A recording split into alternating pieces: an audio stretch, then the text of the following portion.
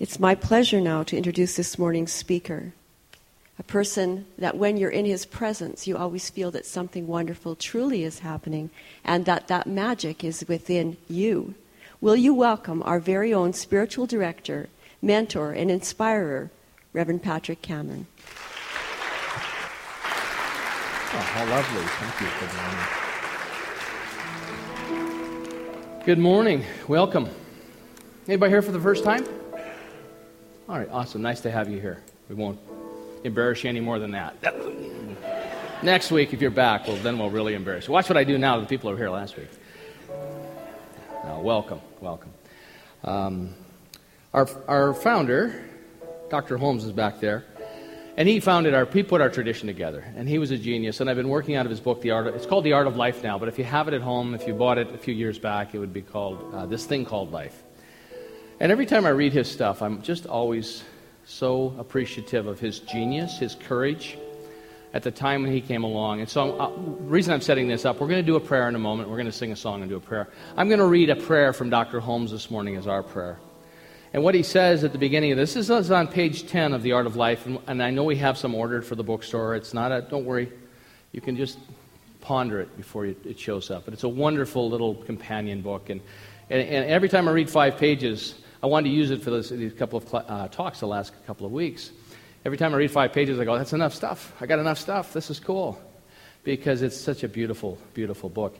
But what he says is that someday when you're confused, try this simple experiment. Sit down and say, and that's the prayer that he has after that. So I'm going to invite you, if you'd like to stand or stay seated, it's fine. We're going to sing a song. Standing is optional. It's called In This Very Room. In this very room, there's quite enough love for all the world. Beautiful.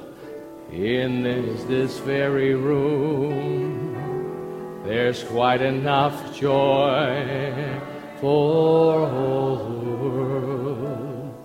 And there's quite enough love and quite enough power to walk through our every fear. For Spirit, one Spirit, is in this very room. In this very room. In this very room. And so I invite you to know this song is a prayer. And as we enter into this, the energy, the vibration of the Most High we call forth through our hearts, through our being. And may we be that conduit of divine grace this day. And so in the words of Dr. Ernest Holmes, let us know this together. The peace of God is at the center of my being. I am the consciousness of this peace. I enter into this peace. I am surrounded by this peace. This peace moves out from me in all directions. It calms the troubled waters of my experience. It heals everything it contacts. There is nothing but peace. I rejoice in this peace. I permit this peace to enter my soul, to fill me with calm, to inspire me with confidence. I know that this peace goes before me and makes perfect, plain, and straight my way. And so we bless this prayer. We bless the printed word that is the gift to us this day of this man's genius. As we invoke this prayer, I know his consciousness is here with us. The Christ consciousness is called forth for us and through us and as us if we're open and available to that. And so may each and every one of us this day step one step closer to living in that more consistently, so that our path is straight and our life is a reflection of the divine essence that we are in each moment, wherever we are. Nothing to fear. Nothing to hold on to. Let us call forth the new dream for ourselves, moment by moment, day by day, building a beautiful and powerful and wonderful life that is a blessing to all. For this I give thanks, and I invite you to say with me, as we know it is already done in the mind of the one, and so it is. Beautiful. Please be seated. See, I think we get you singing before. You guys really sing that in this very room. I can stop singing that now. It's wonderful. No. I love that. I love it. Love the energy. You know, music is so important. So I'm going to invite Shelby and Kevin up in the booth. I have a video I want to share with you. This is a young boy. Maybe you've seen it on YouTube. But it's a perfect setup for what I want to talk to you about. And it's a young boy playing the ukulele and singing a song.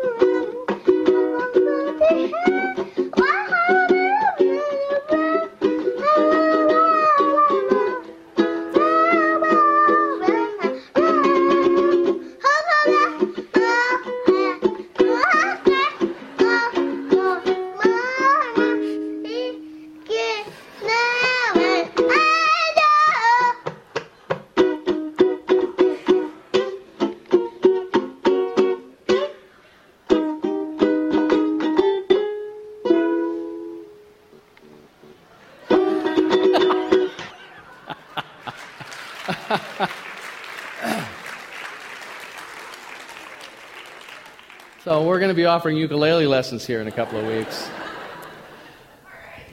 Yeah. The reason that Norm MacLeod sent me that this week, and first time I saw it, I just roared with the beauty of it. Actually, that's "I'm Yours" by Jason Mraz, and I sang a Jason Mraz song at the Windsphere, and I love his lyrics. He's just a genius. But a bit of what he was trying to sing, but he doesn't know the words, obviously, but he's still playing, is, "Well, you done me, you bet I felt it. I tried to be chill, but you're so hot I melted. I fell right through the cracks, now I'm trying to get back. Before the cool done run out, I'll be giving it my bestest, and nothing's going to stop me but divine intervention. I reckon it's again my turn to win some or learn some." So anyway, and it goes on and on. It's many verses, but obviously he didn't have the words down. And I love his facial expressions because he's just totally into it. And the reason that I thought it was such a nice fit for this week is one of my great mentors in my life passed away this week. And we all need mentors. We all need people that have gone before us. So what I know about this little boy, I don't even know his name, but someone showed this little guy how to play the ukulele. And they've exposed him to music, and he's getting his 10,000 hours in, because that's what, as Malcolm Gladwell says, you need to become proficient and to master any proficiency. So he's getting his 10,000 hours in. And Norm said, maybe we could hire him as our new music director. I said, well, I'll call his parents and find out if he's available. But Dr. David Walker made his transition this week, and Dr. David had been one of our presidents. When I became a minister, he was a president. And I don't know if you had the opportunity, the name may not mean anything to you, but it means a great deal to me. He was the person that installed me at my first church. He also was the person that presided at my ordination. And when you're new to ministry, when I had the 3 people that I started with, it was a journey for me to grow my consciousness. And by consciousness, I mean attitude and awareness and what provided the greatest value for the community. My goal with ministry is always, may I address the heartfelt need, the greatest heartfelt need of the community. And that was always a mantra, and it continues to be a mantra.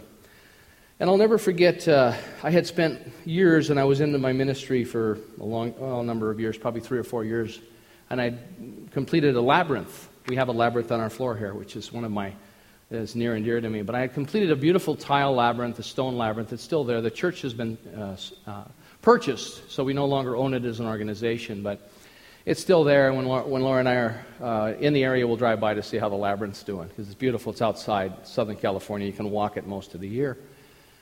So I had built this labyrinth, and I wanted to collaborate with the other ministers, because there's a lot of Science of Mind churches in Southern California. And so I put the word out that if anybody'd like to come and watch it, or walk the labyrinth, it's available and open. And one of my peers was actually doing a class and an experience on a labyrinth, and very close by, but didn't extended the offer, didn't hear anything from them, and they went and they participated with another labyrinth somewhere else. And so I took this very personally. I was very disappointed. I was very attached to this idea. And so I was on the phone with Dr. Walker one day, and I was telling him how I felt. And he said to me, "What do you care? What do you care what they're doing over there?" Huh? Which was a really wonderful slap to the face for me. What do I care what they're doing over there? And I never got that lesson as long as I lived. I had these expectations. I was going to invite everyone, and I was going to be the labyrinth maven. And he just simply said, "What do you care? They're going to do what they want to do over there." And it was just a wonderful, wonderful insight into my attachment to it. And I realized that I had all these expectations around labyrinth, and I had to give it up. He came out. Another thing that Dr. Walker did for me is he came out to and those little moments, those teachable moments when those things happen. As a result of that, I looked around the community. One of the things that Dr. Holmes talks about today, and I brought a little bit of Carolyn Mace with me today too, is that because they're both saying the same thing, and it's interesting to watch. Every time I read a contemporary author, I can always find a place where Dr. Holmes wrote it. And I'm not trying to do that, but it's just very interesting, the synchronicity of it. And so part of that is the contemplation. What was alive for me there? Why was I disappointed? Because he's right. What did it have to do with being over there? And it allowed me to detach. Because somebody that was ahead of me on the path, that I respected their wisdom, he was a wonderful, wonderful teacher. Clear as a bell. And he came out for my ordination. Now, our organization does not ordain ministers when they graduate. We usually wait 3, if you're a staff minister, it takes up to 7 years. But it depends on consciousness, and ordination is the marriage to ministry. And so we don't do it right away because we don't want a bunch of ordained ministers running around that are no longer doing ministry. It's a unique calling. And he came out for my ordination, and we were in my office, and he said, I had the group up to about 45, 50 people at the time. He said, hardest thing in the world is to grow a church this size. The thing that makes it successful is the thing that will keep it small. And I said, well, I'd like to know more, and I wish you'd said that 4.5, 5 years ago when I first showed up. But I wasn't probably ready to hear it. But what he was telling me is that when you have a group that size, most people want to keep it that size. They don't want it to grow. One of the guys, after the Wind Spirit, one of the people came up to me right afterwards and said, "Love the day." I don't know if you were there or not, but it was a wonderful day for us, a wonderful day to be in the same room at the same time and feel the consciousness, feel the energy and the music. It was just an incredible day. But someone came up to me immediately and said, "Really liked it, it was great, but way too many people, way too big for me." And I've heard it before. And so with that, because I'm going to tell you, with any job, if you have any job where you're interacting with people, you're never going to please them all.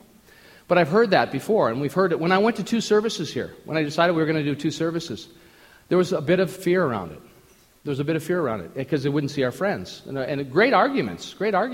Let's keep it the size it is. So what happened in Fillmore was, we were doing potlucks. Okay? And if you showed up and wanted to join our community, we had about 45 people, you got to go on the potluck list. And on that potluck list, you committed to feeding every 45 people in a rotation. And they said, we're scaring people. Because a lot of people don't want to come and be the chef. They don't want to come and feed people. They're here to receive something. And so I had a knockdown, drag-out argument in the middle of the social hall one day with a lady that was married to potluck. And I said, we're not doing any more potlucks. Have you ever seen a potluck announced here? But you can do them, and you can do them well. But to make it the activity of the group, I don't think is it's a good extension of the energy. So I've never promoted it much. Carolyn Mace says this about the soul. She said, there are 4 passions of the soul. When you start to connect spiritually with the soul, there's joy, there's grief, there's hope, and there's fear.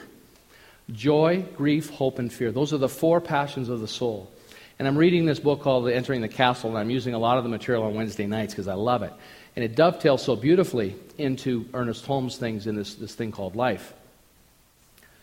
But what you realize is that we went to the Wind Spirit and it was a lot of people. But I know that what I'm called to do many times will not keep people happy. And so the potluck argument I had with this woman had nothing really to do about potlucks. It was really about me taking a stand and just saying, we're going in another direction.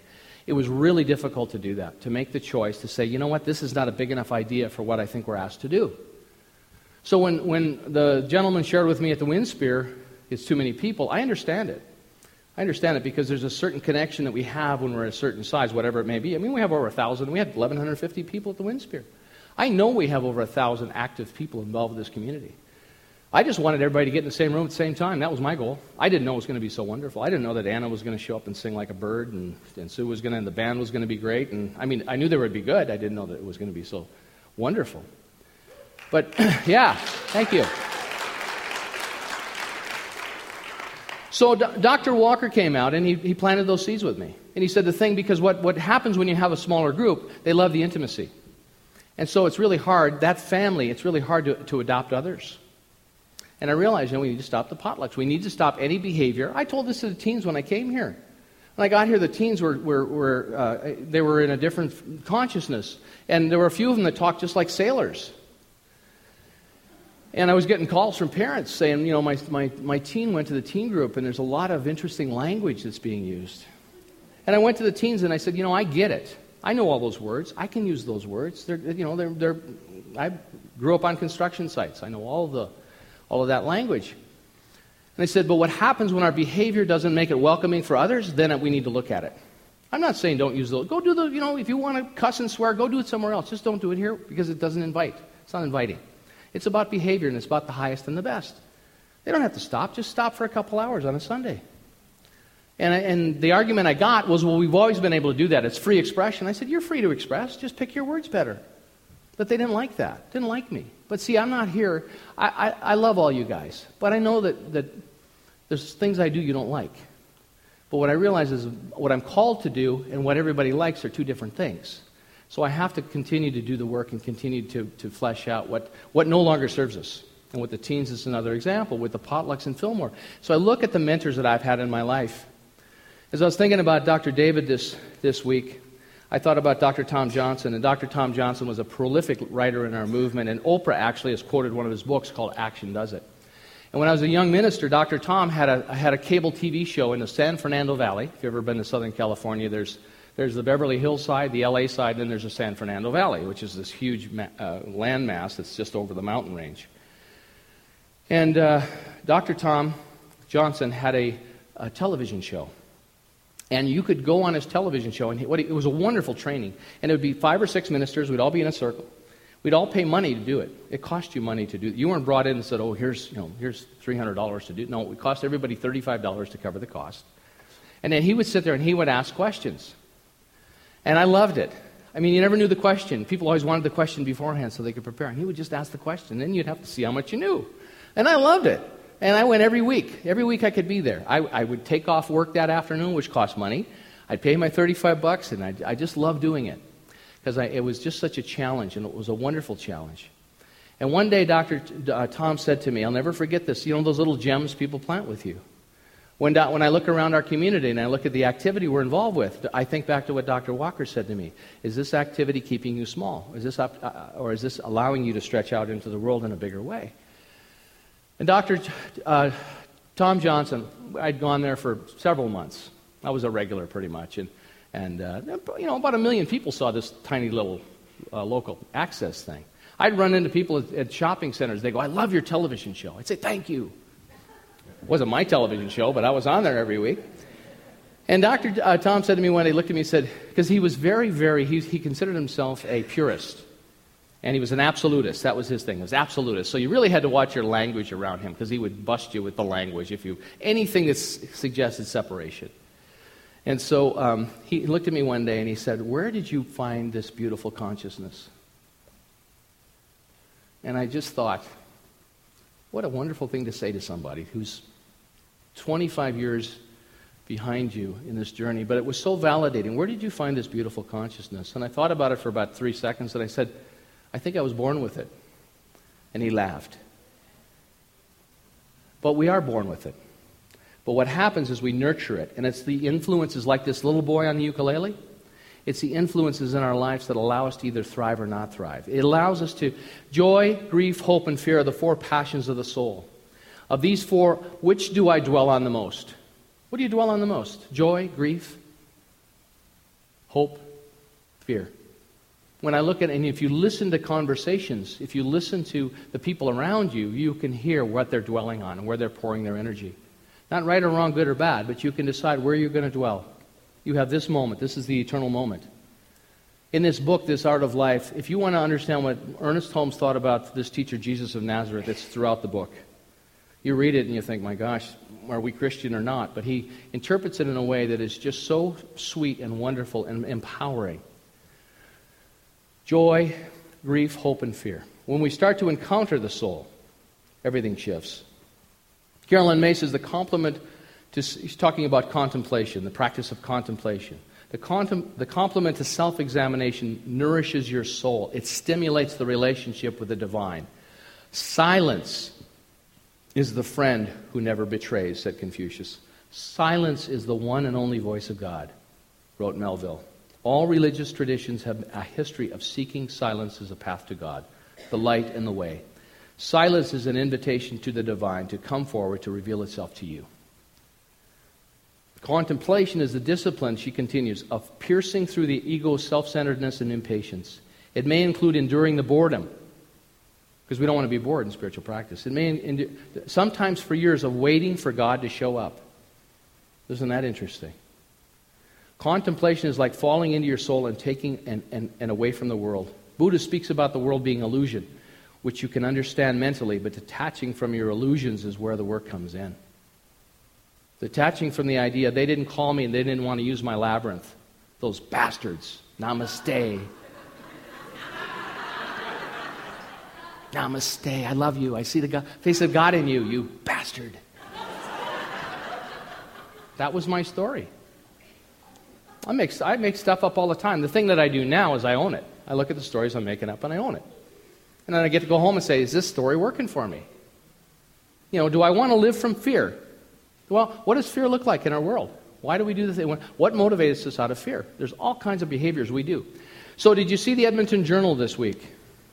It was yesterday. Probably didn't because it was in the religious section, and I know none of us would read that. But it says, walk the talk by giving it all away. So Sunday, this is the day. I announced it at the Windspear. I know there was a bit of confusion. This is the day that everything that we take in, we give away, 100%. Now, we give away 10% every week. We're a tithing organization. But this week, we're giving everything away. So whatever you put into this basket this day, it's going out into the world. And we ask for your suggestions. One is Win House. One is this Youth Emergency Shelter. And one is Greg Mortensen's building schools in Afghanistan. Anyway, there's an article there. If you didn't see it, we'll make up copies and put them on the back desk. So it's walking the talk by giving it all away. The Center for Spiritual Living Edmonton is giving it all away. The largest New Thought spiritual organization in Canada will direct 100% of the Sunday offering from the 10 and 11:30 a.m. services to 3 organizations. Recipients are Win House, the Edmonton Home Women's Emergency Shelter, and the Edmonton Youth Emergency Shelter, and the Central Asian Institute of Greg Mortensen. 3 cups of tea. This gift reflects the Center's belief and teaching of the spiritual principles that the universe is abundant. It also reflects our acknowledgement of the law of circulation. And so it goes on and on. It's a beautiful article, written by one of my favorite authors, my bride. Thank you, honey.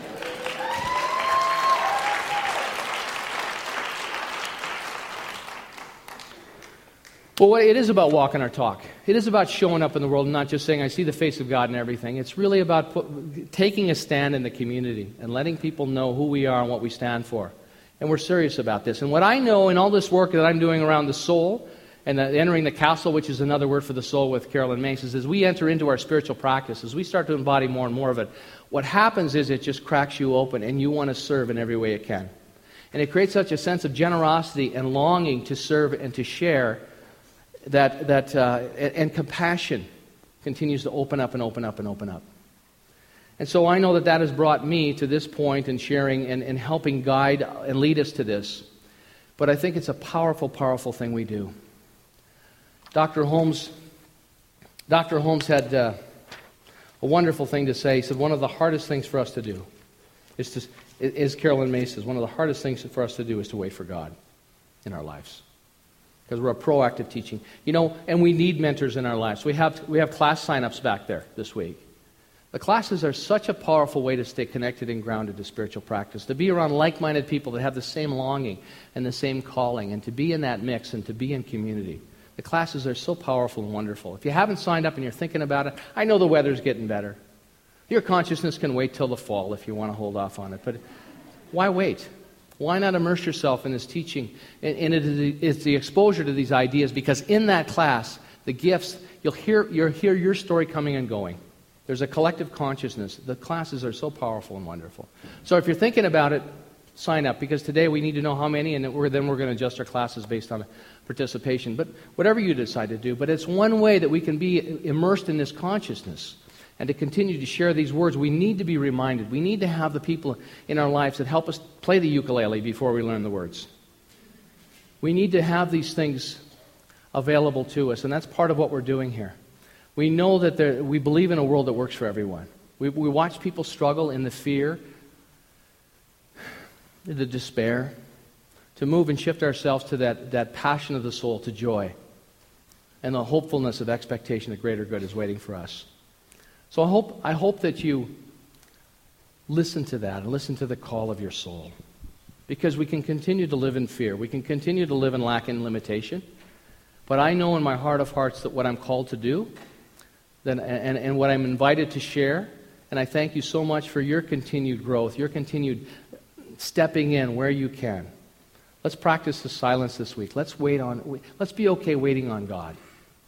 Let's just be okay setting the intention and understanding something great and powerful and wonderful is happening for us.